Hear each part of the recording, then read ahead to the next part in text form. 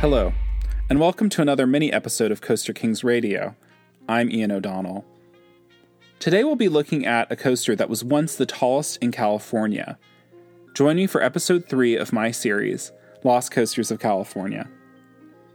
As I discussed in last week's episode on the Whizzer, the Marriott's Great America parks were really bold designs that took many lessons learned from other regional parks and applied it to their designs. Part of this was a plan and specific plots designated for expansion. In 1977, a year after its opening, the Santa Clara Park was the first to receive a major coaster addition, the Tidal Wave. It seems we are currently in a golden age of launch coasters. Each year, another set of launch coaster concepts are announced, each with increased complexity. In the United States, the United States in 2021, 3 of the big coaster additions are launch coasters. We have Icebreaker at SeaWorld Orlando, Pantheon at Busch Gardens Williamsburg, and Velocicoaster at Islands of Adventure, each with complex multi-launch systems. Yet it is easy to forget that this concept has now been with us for over 40 years. Following the success of their looping models, both Arrow and Schwarzkopf unveiled launch shuttle coasters. These shuttle coasters, which consist of a piece of track that is not in a complete circuit, were great options to try to bring these looping coaster models to parks that might be restricted by footprint or by budget. Arrow's launched loop, which, like the Corkscrew, started as a full-size prototype in their California plant, consisted of 2 elevated platforms, each with electric winch launches, and a loop in a valley of track between the 2 of them. Schwarzkopf utilized a more sophisticated drop weight system, with the 40-ton weight being dropped in a tower under the vertical spike at the end of the ride.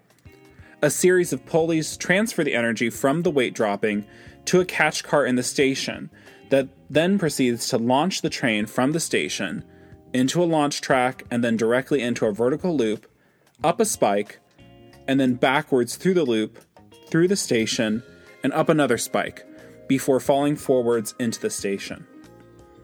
At 137 feet tall, and reaching a top speed of 57 miles per hour, these coasters were also among the tallest and fastest in the world when they premiered.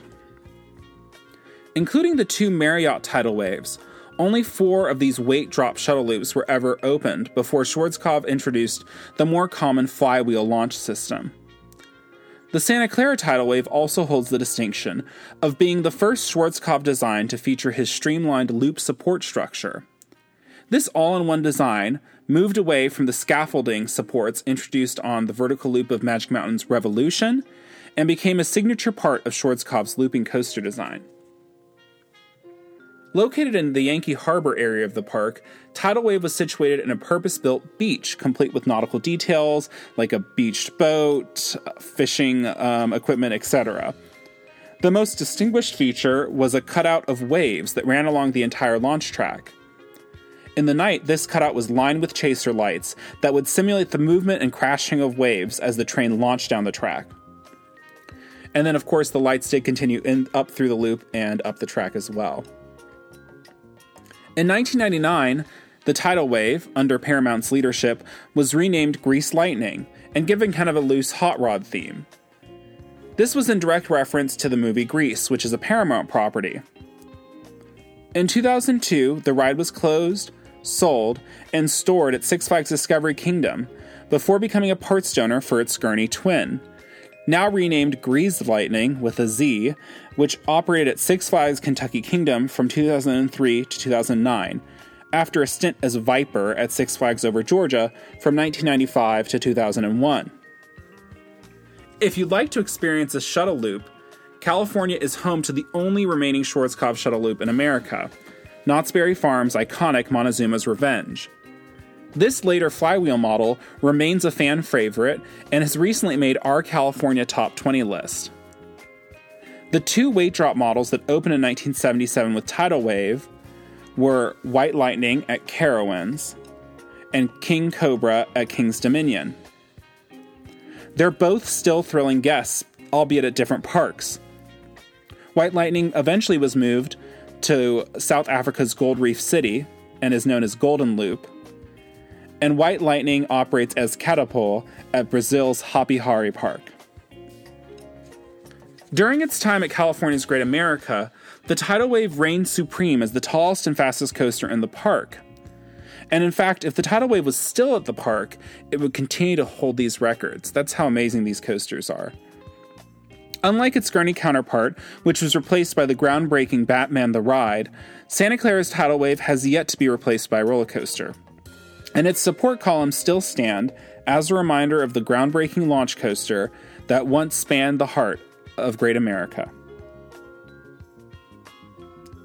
Thank you so much for listening. If you liked this mini episode, please leave a comment or rating wherever you are listening. That really helps us out. This series is a companion to a series of articles that are being released on thecoasterkings.com. You can find interesting articles, exclusive updates, and a range of theme park-related merchandise at thecoasterkings.com.